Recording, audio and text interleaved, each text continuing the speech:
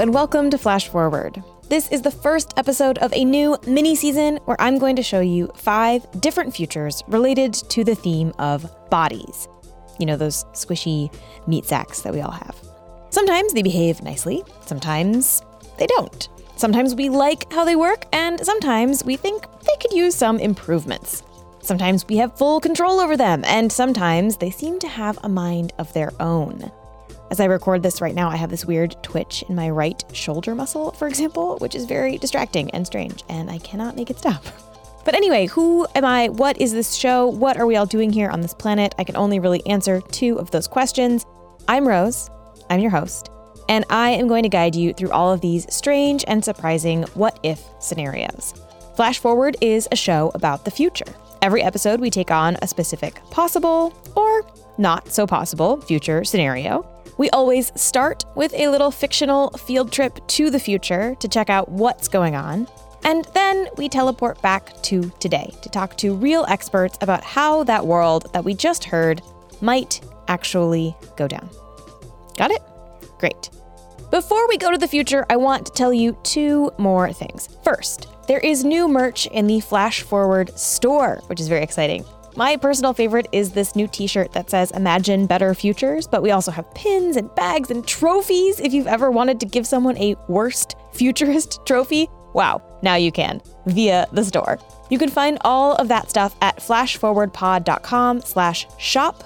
And if you do wind up getting Flash Forward stuff, please send me pictures. It makes me so ridiculously happy to see people wearing their Flash Forward merch. You really have no idea how cool that is for me. Second, I am running a bit of a promotion on Patreon right now. So, as you might know, Flash Forward only exists because people donate money to the show, mostly on Patreon. And right now, I'm trying to kind of do a little promotion to get more of you to sign up to become patrons. So if you sign up to become a patron at any point during this little mini season about bodies, so that's from today, May 14th, through the end of June, let's say, you get a present from me.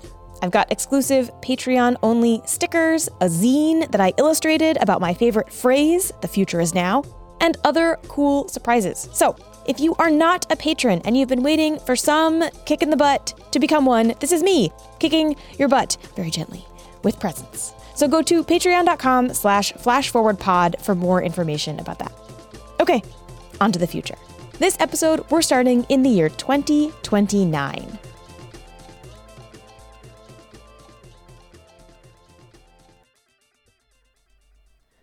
Hey, Maria, what's up? Hey. Oh, good you're here. Okay, John and Marquis said they're on their way too. Cool.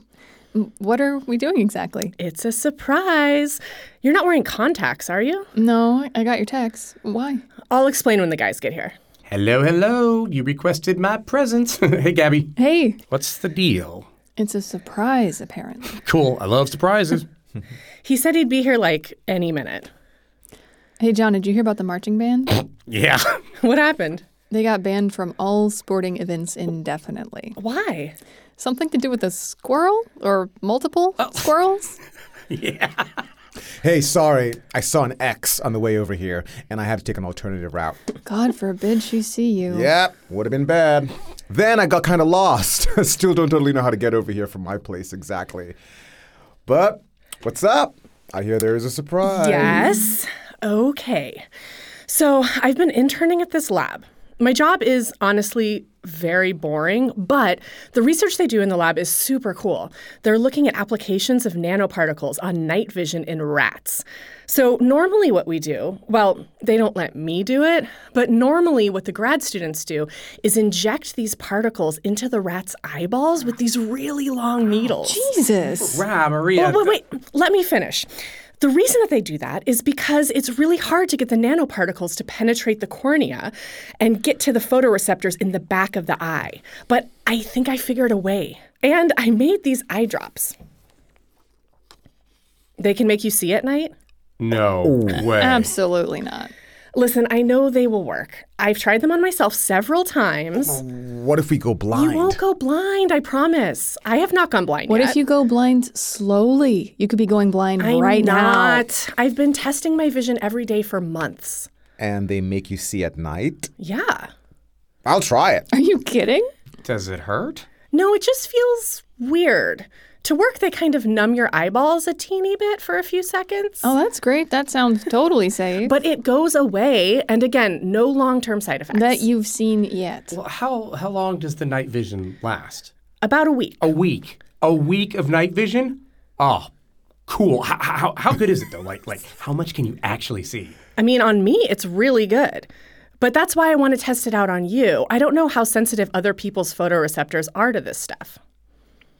Okay, yeah, sure. Why not? Oh my God, you are all idiots. Hey, we might be foolish, but we're not idiots. If you're not going to do it, that's fine, but you should still come with us. Where are we going? Well, you can't test night vision drops in the middle of a dorm room, can you?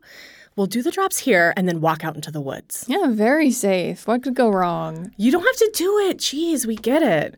I already did my drops before you got here, so we'll do you guys one at a time, I guess. Who wants to go first? Okay, fine. I will. Cool. Okay, so lay on this beanbag, kind of get like horizontal, I guess, so I can drop them into your eyes. Oh, you're gonna do it?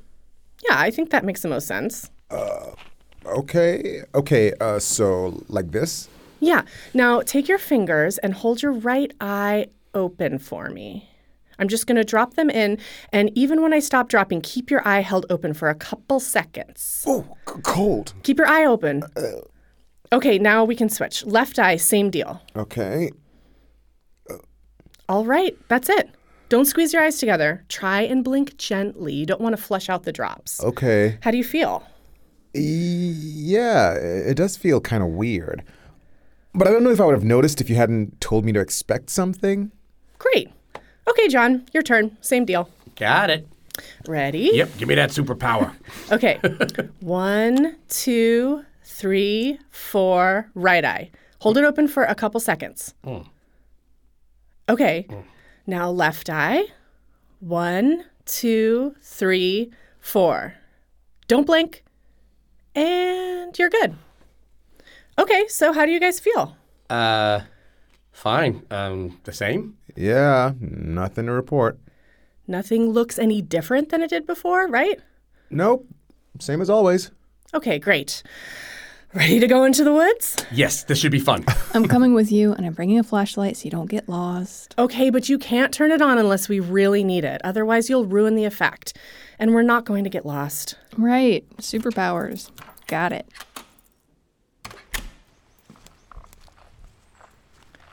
This is where the cross-country team runs, so I know it pretty well. This path will take us up and over a little ridge, and on the other side, we're pretty well blocked off from the light pollution of campus. Cool. Do you guys mind if I record this for my notes? I want you to describe what you're seeing. Just, I guess, kind of stream of consciousness. Tell me everything. I guess that's fine. Just don't put it online or whatever. I don't care. Yeah, just for me. Okay, I'm recording. It's kind of hard to tell if it's working. Like, I don't think I've ever been out here before. Think I can see kind of better. Yeah, I don't really know. I can see just fine, so... Well, wait until we get to the ridge. Then we can go off the trail and into the actual darkness.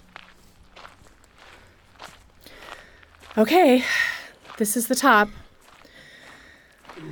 The trail goes right, but let's go left so we can get under the tree cover, and you'll be able to tell better, I think. Yeah, I can already definitely tell. Like, I can see rocks over there, and there's a lighter on the ground right here. Whoa. What? I think I just, got it. Realized what this is actually doing to my eyes. It's not like it's daylight or anything, but I can see. I can see the trees, the bark on the trees, where the stumps are, where you've walked. You look kind of reddish, I guess. Like you're glowing. Yeah, everybody gives off, infrared heat, which you're going to be able to pick up. Gabby, you okay? It's really dark. Yeah, and you can't see anything, can you? Not really. Actually, this is great. You're our control. Lucky me. Can you see the tree to my right? Sort of. The outline? And what about the stump to my left? What stump? No, I guess the answer is no. John, Marquise, can you see them? Yeah, totally. Yeah, like I can see that and the mushrooms creeping up that tree there and the vines that are connecting those two branches. I could run through this forest and not trip and fall. I can see all the rocks and roots and everything. This is incredible. I know. I think it could be really big. Totally, man. Like, what do you think? Like early humans would have thought of this? You know, like cavemen. They had to fear the dark because there were, I don't know, lions. But we don't anymore. This is it. Like Batman no longer owns the dark. We do. You merely adopted the dark. I was born in it. Totally, dude. Totally. Can we go? You might be able to see, but I can't. And I'm cold and honestly just kind of freaked out. Well, you said this lasts weeks? On me, yeah, and in the mice.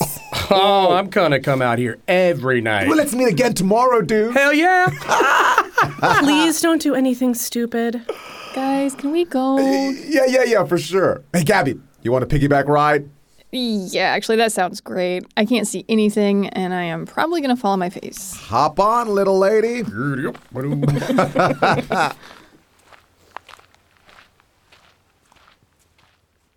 Okay, so today we are headed to a future where humans can see at night.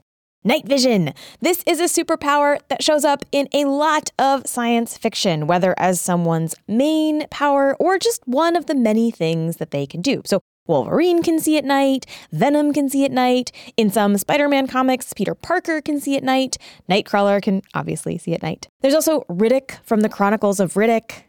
Where the hell can I get eyes like that? Gotta kill a few people. Okay, I can do it. You gotta get sent to a slam where they tell you you'll never see daylight again. You dig up a doctor, and you pay him 20 menthol cools to do a surgical shine job on your eyeballs. So you can see who's sneaking up on you in the dark. Exactly. Leave. And it's pretty easy to understand why this might show up in a ton of sci-fi and fantasy. First, it's a really cool thing to be able to do. But also, it's incredibly useful if you are trying to catch bad guys or just sneak around and do stuff that you're maybe not supposed to be doing, possibly wearing some kind of weird superhero latex costume that may or may not involve a cape. Humans, non-superhero humans, cannot see at night because our eyes are not designed to do so. The photoreceptors inside of our eyeballs can only really pick up and understand light that falls between 400 and 700 nanometers. That's the range we consider visible light for humans. When we're talking about night vision, that means that we're trying to sort of push our vision out beyond 700 nanometers, what are called near-infrared wavelengths. You've probably seen night vision footage that detects near-infrared wavelengths. It's that footage where it's picking up basically the body heat of animals out there. So maybe you've seen a deer on infrared cameras, or even people, where they're like these strange, glowing, lava monster-looking figures moving around. Those cameras are picking up the infrared signals that the body gives off. And this is actually one of the reasons humans can't see infrared. We are warm-blooded, right? Well, anything that gives off heat is giving off infrared light as well. And that's true inside our eyeballs, too, where those photoreceptors are. So if we had really good sensitivity for infrared built in, we'd be seeing our own eyeballs all the time. The call is coming from inside the house. But that's something you may notice. So when you close your eyelid, it's not completely dark for you, right? Yeah, it's like reddish. Yeah, you see some gray stuff, right? Some certain time you see like some blinking like stuff there, right? So it's not completely dark. That's because you see the heat. This is Gang Han, a researcher at UMass Medical School. And Gang is one of the people on a team that recently figured out a way around this biological limitation and gave mice night vision superpowers. They did this by injecting mice with a specifically designed nanoparticle. So first, they thought they could just inject this nanoparticle into the mice's eyeballs and be done with it. Actually, that's wrong. The problem we had after injection, we found that the particle aggregates there, then making the trouble for eyes. So they would inject the mice, and the nanoparticle would just clump together instead of finding its way to the photoreceptors in the eye, where the researchers wanted it to go. This was bad because it meant that the night vision didn't work, but it also caused problems for the mice who now had clumps of stuff in the backs of their eyeballs. Okay, so plan B was to attach the nanoparticles to specially modified proteins. The protein really acts as a glue, right? Can glue a particle tightly on the photoreceptor. And this worked. They attached these nanoparticles to proteins, they injected that new solution into the mice's eyes, and the protein plus nanoparticle mixture stuck in an even layer on the photoreceptors. And it stuck for a lot longer than Gang even expected. It's a good surprise to me. After we inject particle into eye, we actually did this test after 10 weeks. 10 weeks. And most importantly, the injection did what they hoped it would do. It gave the mice night vision. And they tested this in a couple of different ways. The first was just to shine a light into their eyes and see what happened. As you probably know, the pupil in your eye, that black bit in the middle, it expands and contracts depending on how much light there is. So they shone infrared light into the eyes of these mice. And in the mice without the nanoparticles, their pupils did nothing. They were not picking up any light. But in the mice with the nanoparticles, their pupils shrank, which indicates that they did indeed sense the presence of this light. Great, check. Step 1. That is the simplest test. But they wanted to know more, like how good is this vision? It's one thing to see an involuntary reaction, like a pupil getting smaller, but can the mice actually process this light? Does their conscious brain see it, and can it do anything with that information? Which leads us to experiment number 2. So basically, we made the 2 boxes connect together with a doorway. So one box is completely dark. The other box actually wrapped with this near-infrared light. You probably have experience with this. Mice tend to want to stay in darker areas, right? They like to scurry around in places that they can't be seen as easily. The mice without particle injection, basically the near-infrared box is dark to them too. So they stay in both boxes like in an equal time. But the mice with the injection, they avoided the box with the infrared light because they could see it. It was brighter to them. Okay, so the mice can see the light, and they can use that information somehow. But Gang and his team wanted to know more. So they set up a third, even more complicated experiment. Here's how it goes. You have a long tank of water, and at the end of the tank, there are 2 little screens. In front of one screen is a hidden platform. So mice do not like to be in water, so when you put them in the tank, they're going to swim around and scramble and try to find their way out. So they have an incentive to learn where this hidden platform is so they can stand on it and keep their head above water. Now, on these screens at the end of the tank, the researchers put different patterns, like a circle or a triangle, illuminated with infrared light. And for each mouse they tested, the hidden platform was always in front of a screen with the same shape, whether that's a circle or a triangle. It was always the same for that mouse. So actually, mice with particle injection can tell the difference with different shapes, then go to this right target very precisely each time. But mice without particle injection, for them, it's completely dark, right? So it's just lost. So not only can the superhero night vision mice see this light, they can see it well enough to detect these shapes and be like, oh, triangle, that's the one I want, that's where my little platform is going to be. Meanwhile, their poor comrades are swimming around in the dark with no clue where they're going or what is going on. Side note, there is some research to suggest that mice and rats can communicate with one another in the lab.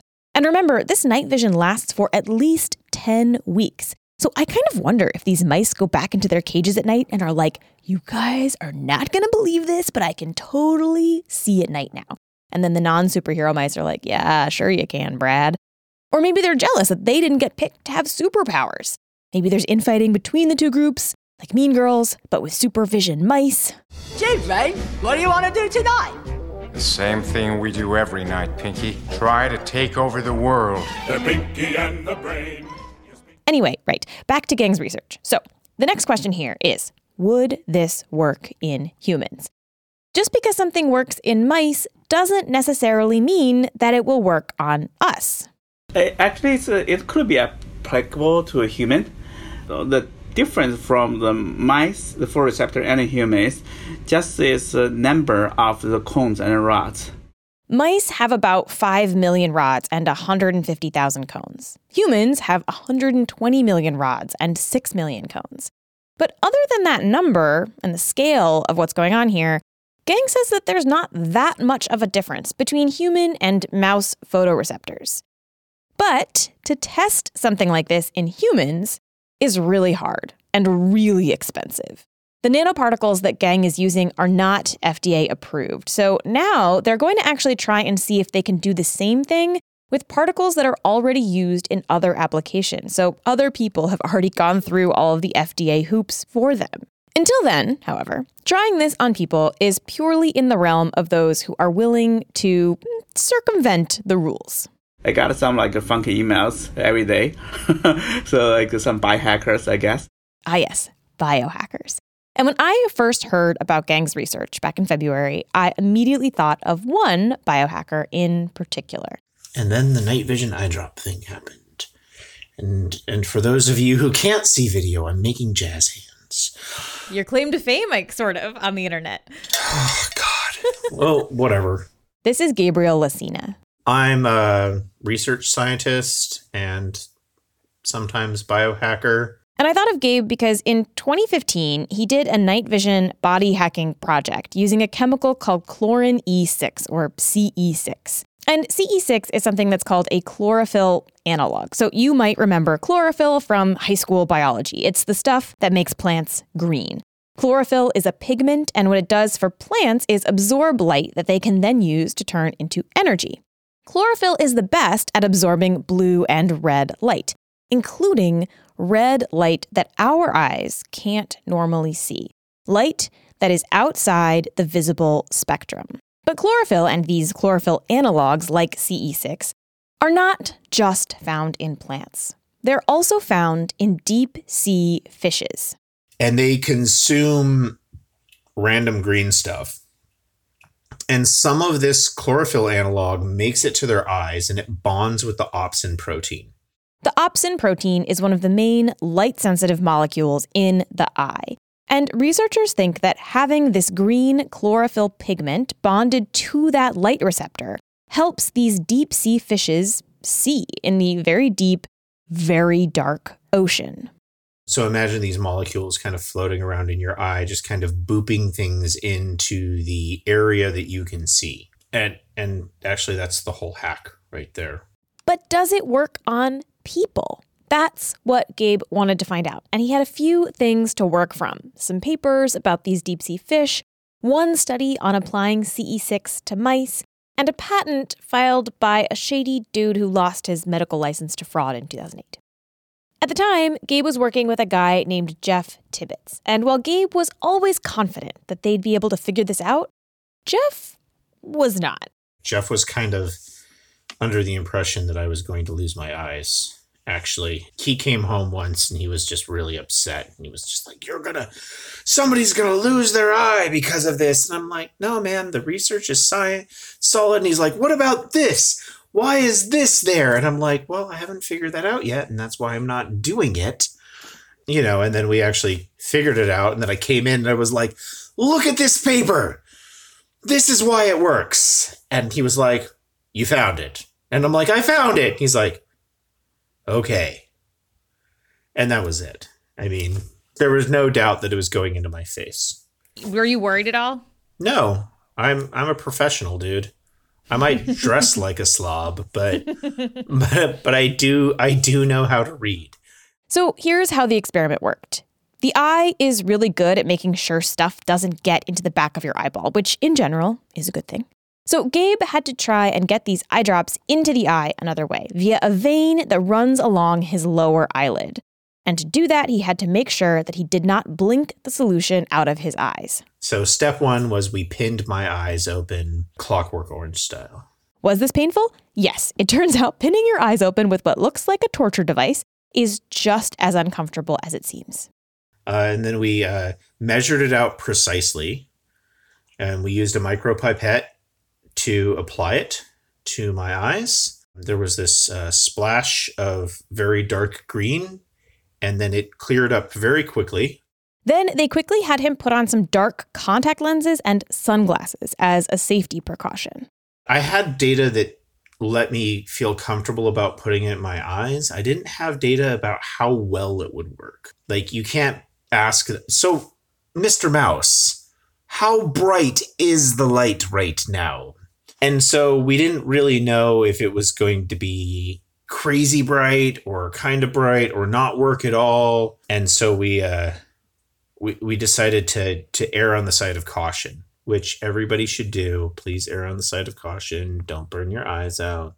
So contacts and sunglasses on, experimental eye drops in, and in theory, coursing their way through Gabe's bloodstream, hopefully making its way back to the back of his eyeballs where the photoreceptors are. Next step is they head out into the woods. And in the woods, they did a handful of tests. Read letters off a clothesline, play hide and seek, try and read playing cards in the dark.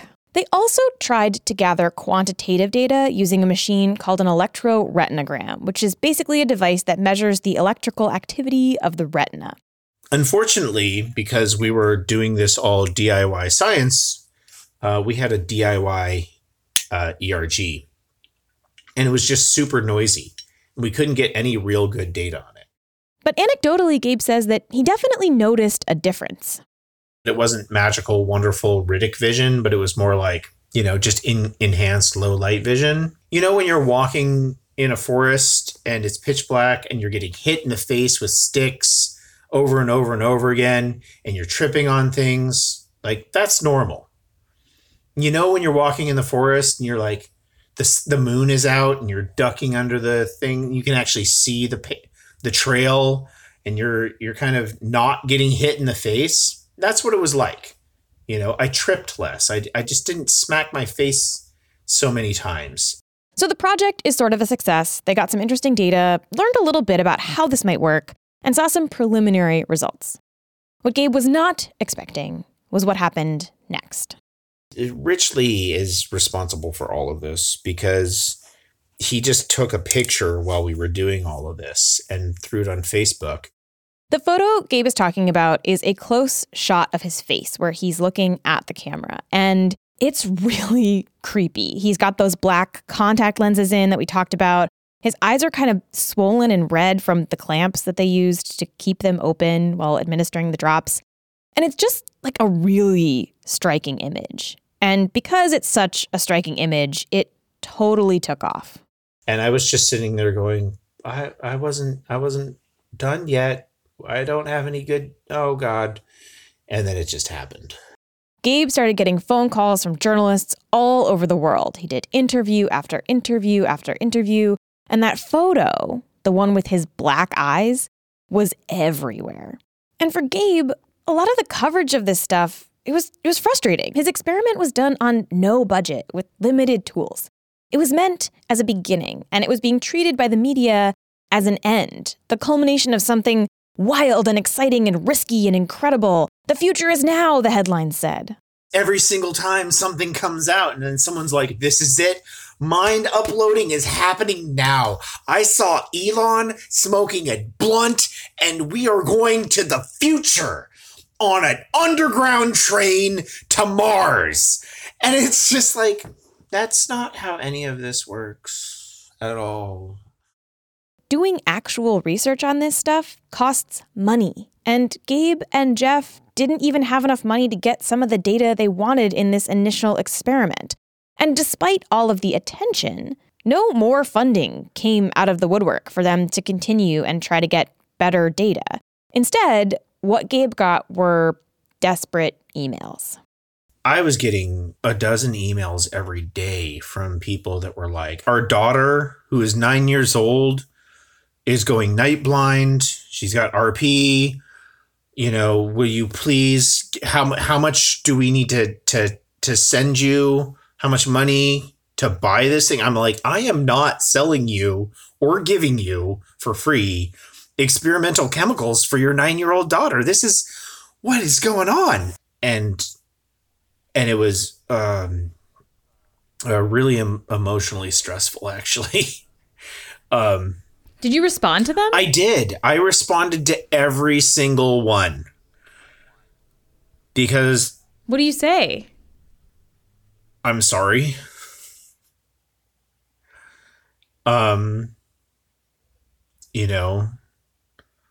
I'm sorry. This was something that the media got excited about, and but I don't think it's safe, and it's definitely not a product, and I can't sell it to you, and I can't give it to you, and I'm very sorry. And then, and none of these people replied back, which is good, because if they came back, it would have been so terrifying. I don't know how I would have dealt with that. I don't know. It's so sad. There's just like so many unhappy people out there. I don't know how to appropriately talk about this. I've been thinking a lot about why Gabe's project got so much attention. I think a huge part of it was that photo, obviously, which I'll post on the Flash Forward blog post to go with this episode so you can see it. But I think the other reason that this totally blew up is because this is a superpower that we've all kind of wished for at some point, right? We've all kind of had that experience where it's dark and we can't see. And crucially, it feels way more attainable than other superpowers, right? We kind of know that we're never going to get bit by a radioactive spider or develop super strength or suddenly be able to fly or morph into animals or flit between dimensions. But night vision feels like a power we could actually give ourselves, right? We have eyes. We know animals can see in the dark. So why not us?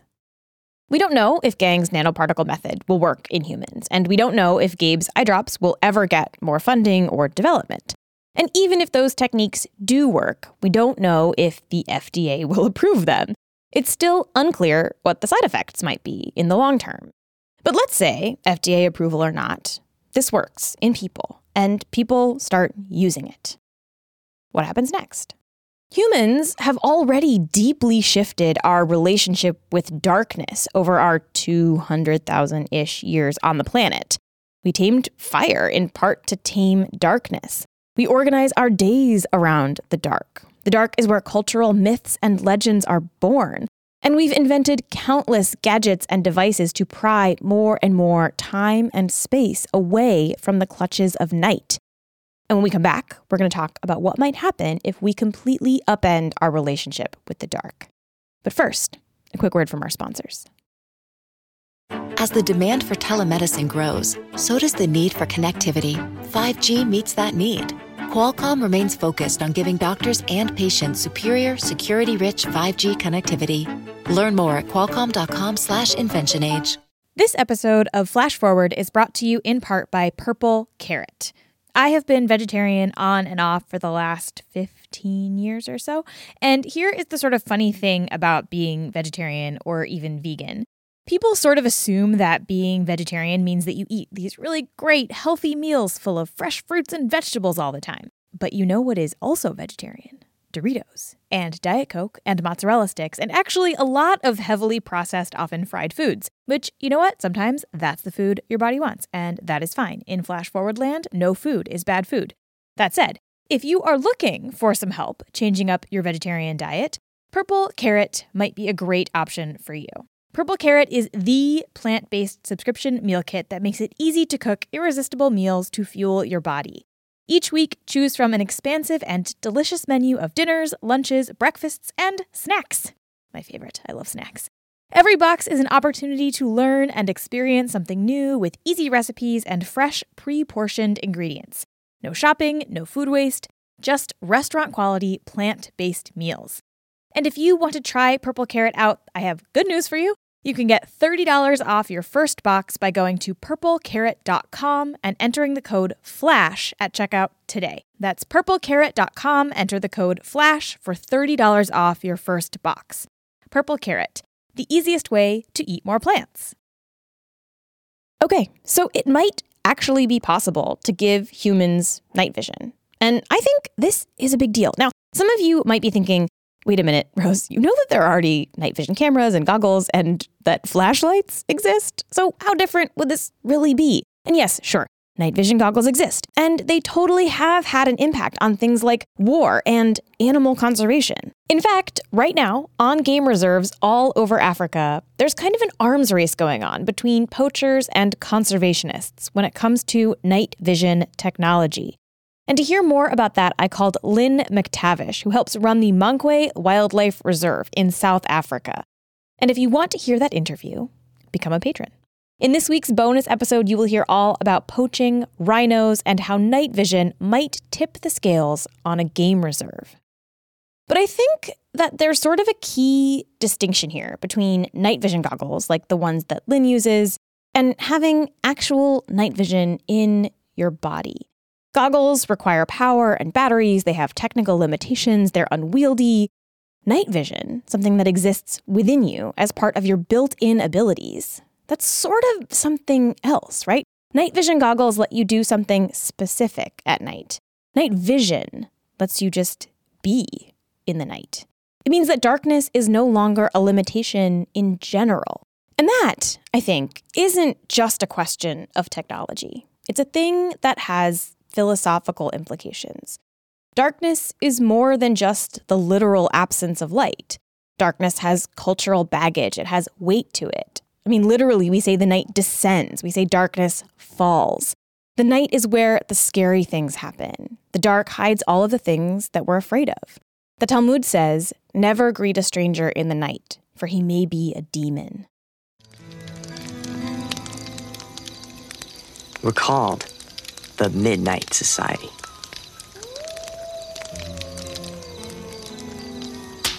Separately, we're very different. We like different things. We go to different schools, and we have different friends. But one thing draws us together: the dark. Each week, we gather around this fire to share our fears and our strange and scary tales. This is a warning to all who join us. You're going to leave the comfort of the light and step into the world of the supernatural. There's no doubt that by the time of virtually every ancient civilization, widespread fears of the dark existed. This is Roger Ekirch, a historian at Virginia Tech and the author of a book called At Day's Close: Night in Times Past. Now, Roger worked on At Day's Close for 20 years, and you can totally tell the book is full of examples and anecdotes of all of the ways that the Western world has thought about darkness and nighttime throughout history. And in general, nighttime has been terrifying, right? In Greek mythology, Nyx is the goddess of all subduing night. Her children are disease, strife, and doom. Ancient Romans told stories of the Strix, a night-flying witch that ate the entrails of babies. In Christianity, God is seen as light. Literally, he's depicted as a ray of light a lot of the time. The opposite, the devil, lives in the darkness. God-fearing Christians know all about the valley of the shadow of death. For thousands of years, humans have been telling scary stories about the dark. People told ghost stories for the most part because they believed them, and they were, especially adults, telling them to children. They were trying to instruct them in where to go, where to avoid, what to do should they be lost at night. There was a very practical purpose to the telling of such stories. It was a way for adults to control their children, at least at night, have them go to bed at a decent hour, and avoid going outside unless absolutely necessary. And this tactic was important in part because the night was really dangerous for both kids and adults. Imagine, for example, 16th century Europe. Most people don't live in cities where there might be some lamps around. And walking around at night could mean falling into a river or a well or a hole. And in cities, night was especially dangerous because night usually meant lanterns, which meant fire. Fire was the greatest of all. It was the rare city that was spared a major fire at some point in its early modern life. There's an incredible engraving that Roger includes in his book. That's the engraving, I believe, by William Hogarth, entitled Night. In the image, there are two women trying to make their way through a dark London street, and it's complete chaos. There's a fire in the street. One of the women is holding a sword to protect herself. There are people knocking over carts and just generally running amok. Including a gentleman on the second floor of the building in which he resided emptying his chamber pot upon pedestrians on the street. It's a wonderful, wonderful engraving, and not altogether exaggerated either. Now, it's not like people never went outside in the dark before flashlights. They obviously did. In fact, in some ways, the darkness forced them to have a better understanding of the land than most of us do, because they had to. Virtually every child committed to his or her mental memory before they reach the age of maturity a map of the village or town or urban neighborhood in which they resided. They knew what spots to avoid, be it a churchyard cemetery or a pond frequented by ghosts, allegedly.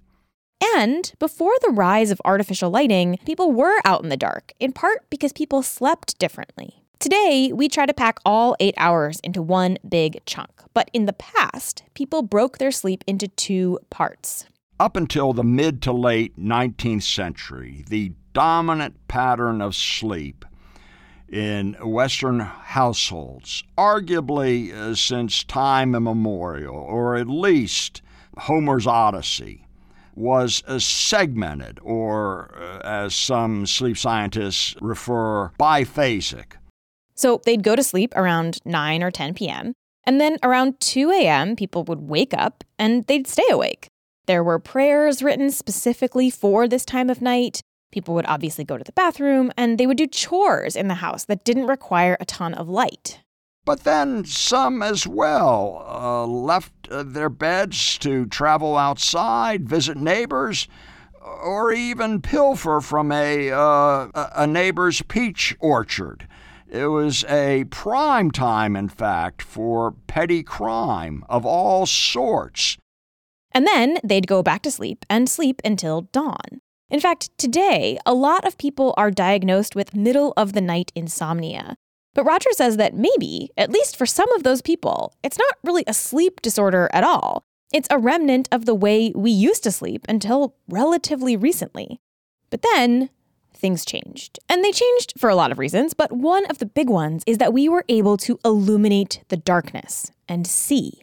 Well, there's a long history of people looking for better and better forms of lighting. You know, the sperm whale just about went extinct as with the search for whale oil.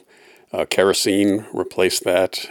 There was gas in urban environments. All of those things were a quest for more and more light in the 19th century. This is Ernest Freeberg, the author of a book called The Age of Edison, which chronicles not just the invention of the light bulb, but the ways that it changed the world. Electric light was really just the culmination then of a lot of different efforts to provide more light that had started 100 years earlier. In the years before the light bulb, people were using these gas lamps.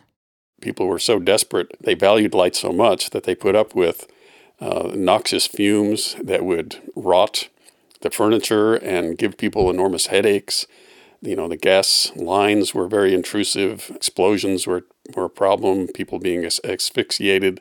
So when Edison unveiled his version of the light bulb in 1879, people were really excited to have something that they could use inside that didn't literally poison them. It took some refining, of course, from those early designs, but pretty quickly, the light bulb changed everything, from architecture to surgery. Surgeons used to have a northern exposure. That's the right kind of skylight to operate under. They would use candles and mirrors to try to bounce light into the cavities of the body as they're operating on them. And electric light was immediately transformative as they developed tiny little incandescent pea-sized bulbs to go along with the instruments. I think my favorite was the person who had people swallow a light bulb and then would turn it on in order to see if the light would come through the skin in order to identify any tumors or imperfections inside the body. Hunters started using electric lights to spook deer. When cities started electrifying, there were reports of mass numbers of birds getting confused by the lights and flying into the wires. Electric lights also led to better microscopes, which in turn led to a huge number of scientific discoveries. Light revolutionized art and photography. Suddenly, everybody from restaurant owners to theater directors had a huge new palette to work from. There were sort of extravagant Broadway plays using washes of electric light, colored light especially. So they began to realize that there's a light for romance, and there's the light for study, and there's the light for excitement and downtown nightlife. Architects started to think about how their buildings would look at night, lit up. A building couldn't just look good during the day anymore. It also had to have a pleasing nighttime aesthetic. The Pan American Exhibition in 1901 featured an electric light tower that was covered in light so it would look beautiful at night, a technique some people called nocturnal architecture. And it was really impressive. Visitors said things like, "It shines like diamonds," and "It's like a transparent, soft structure of sunlight held stationary against the background of darkness." Today, if you ever fly into a city at night, you will almost certainly spot at least one example of nocturnal architecture. Buildings designed and lit in a specific way to look cool at night. Electric light changed the way that cities and towns looked. And not just because they were now lit up, but also because they were now covered in wires to carry the electricity to light them up. One thing that is invisible to us now, I think, or surprisingly invisible to us that wasn't back then, is just how incredibly ugly the infrastructure is of electric lights and wires. Why should we trade a beautiful illuminated night for an incredibly ugly day with all of these wires? Before the light bulb, most people's homes did not have electricity running to them. But when electric lights hit the market, everybody wanted them in their homes, and people had to figure out how to get power to those bulbs. And in the early days of electrifying the city, it was a total nightmare. There was almost no regulation over these power companies, and they were just stringing up wires everywhere with no insulation, no order. There were telephone poles just piled up with seemingly random wiring, and it was really dangerous. It actually took a series of really public and gruesome accidents for this to change.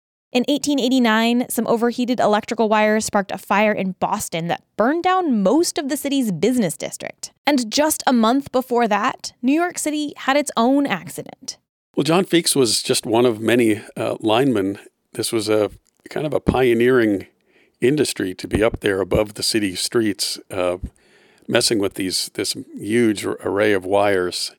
Feeks had been told that all the wires on the pole he was working on were dead.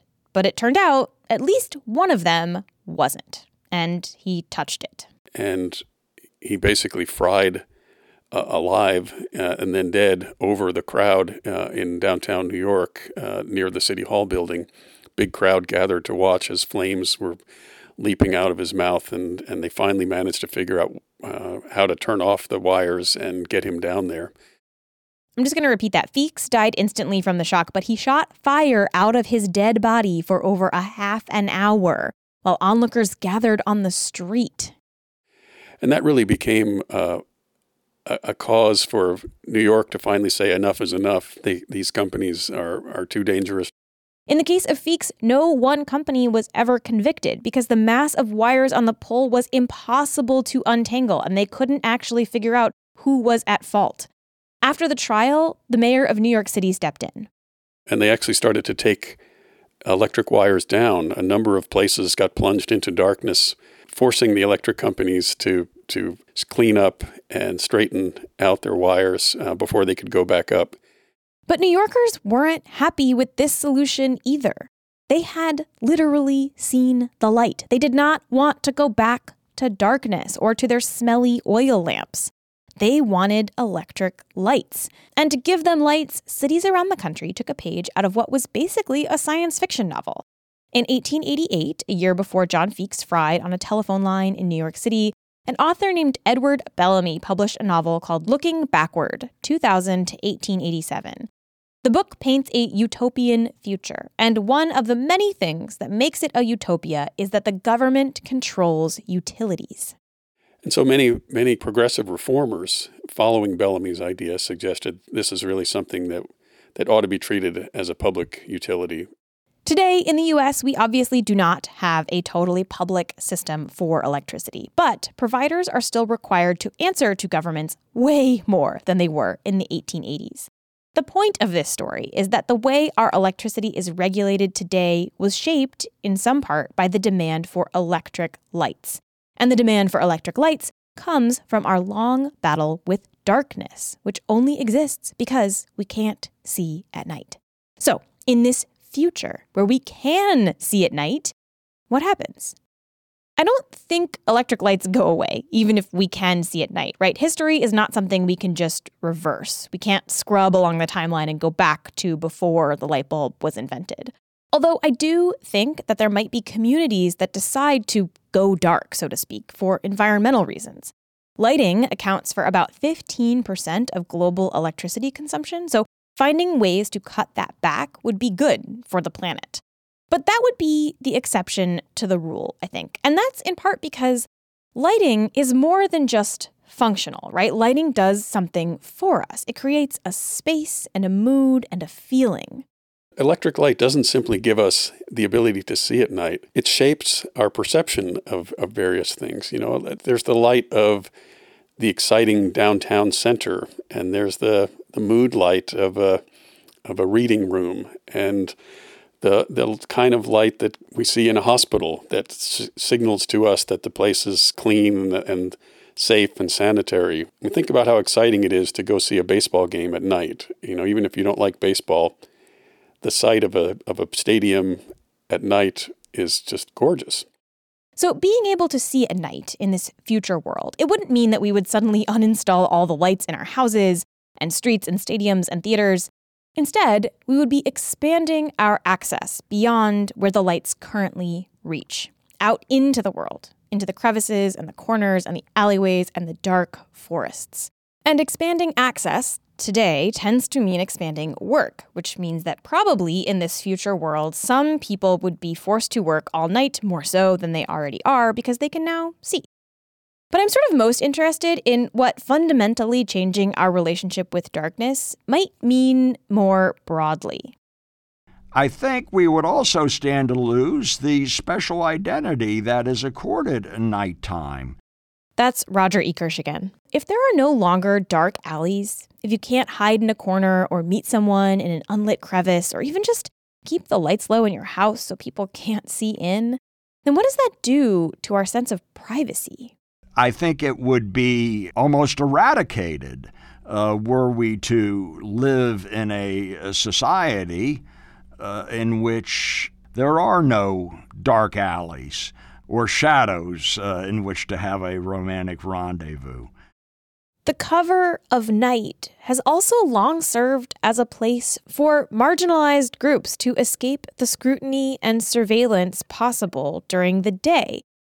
Any group that during daylight felt themselves under someone else's thumb, whether it be a master, a parent, an employer, large numbers of people, given the darkness of night, honestly came up for air. They came to life as the sun set.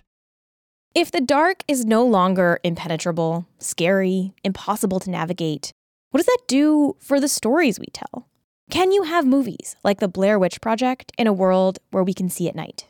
So often, horror is about the thing that's hidden in the darkness, the thing you can't see. Stuff just isn't as scary usually when it actually reveals itself and comes out of the shadows and into the light.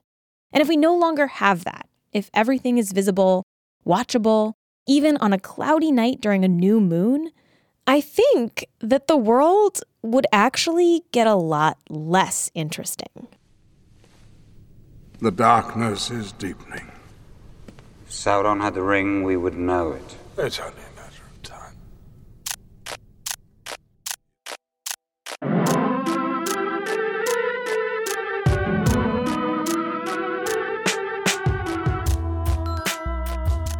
That's all for this future. Flash Forward is produced by me, Rose Eveleth. The intro music is by Asura, and the outro music is by Hustleonia. The episode art is by Matt Lubchansky. Maria is played by Cara Rose DeFabio, who curated an amazing art show on right now in San Francisco called System Failure. Marquise is played by Rotimi Agbabiaka, who is debuting a new solo show called Manifesto on June 21st at the African American Arts and Culture Complex as part of the National Queer Art Festival. I will link to more about that in the show notes. John is played by Keith Houston. You can find his voice acting work at keyvoicevo.com, or if you are in the Bay Area and looking for some wild and weird karaoke fun, check out Roger Niner Karaoke at rogerniner.com. Fun fact, I love karaoke, so I will be going to one of Keith's karaoke nights soon and probably singing/yelling You Ought to Know by Alanis Morissette. Gabby is played by Eller DeGrey, whose work you can find at degrey.studio. That's DEGREY.studio. Special thanks this episode to Adria Adi and Molly Monahan at the Women's Audio Mission, where all of the intro scenes were recorded for this season. Check out their work and mission at womensaudiomission.org. Flash Forward is mainly supported by patrons. If you like the show and you want it to continue, the very best way to make that happen is by becoming a patron. Even $1 an episode really helps. And again, I'm doing a special promo this mini season. If you become a patron between now, May 14th, and the end of June, you get a special surprise in the mail from me. If financial giving is not in the cards for you, another great way to support the show is to head to Apple Podcasts and leave a nice review, or just spread the word. Tell your friends about the show. The more people who listen, the easier it will be for me to get sponsors and grants to keep the show going. If you want to suggest a future I should take on, send me a note on Twitter, Facebook, or by email at info@flashforwardpod.com. I love hearing your ideas. If you want to discuss this episode, or just the future in general, with other listeners, you can join the Flash Forward Facebook group. Just search Facebook for Flash Forward Podcast and ask to join. It's a closed group, but I will add you as long as you are not obviously a bot. There's a separate group for bots to talk to each other. And if you think you've spotted one of the little references I've hidden in this episode, email me at info@flashforwardpod.com. If you are right, I will send you something cool. Okay, that's all for this future. Come back next time and we'll travel to a new one.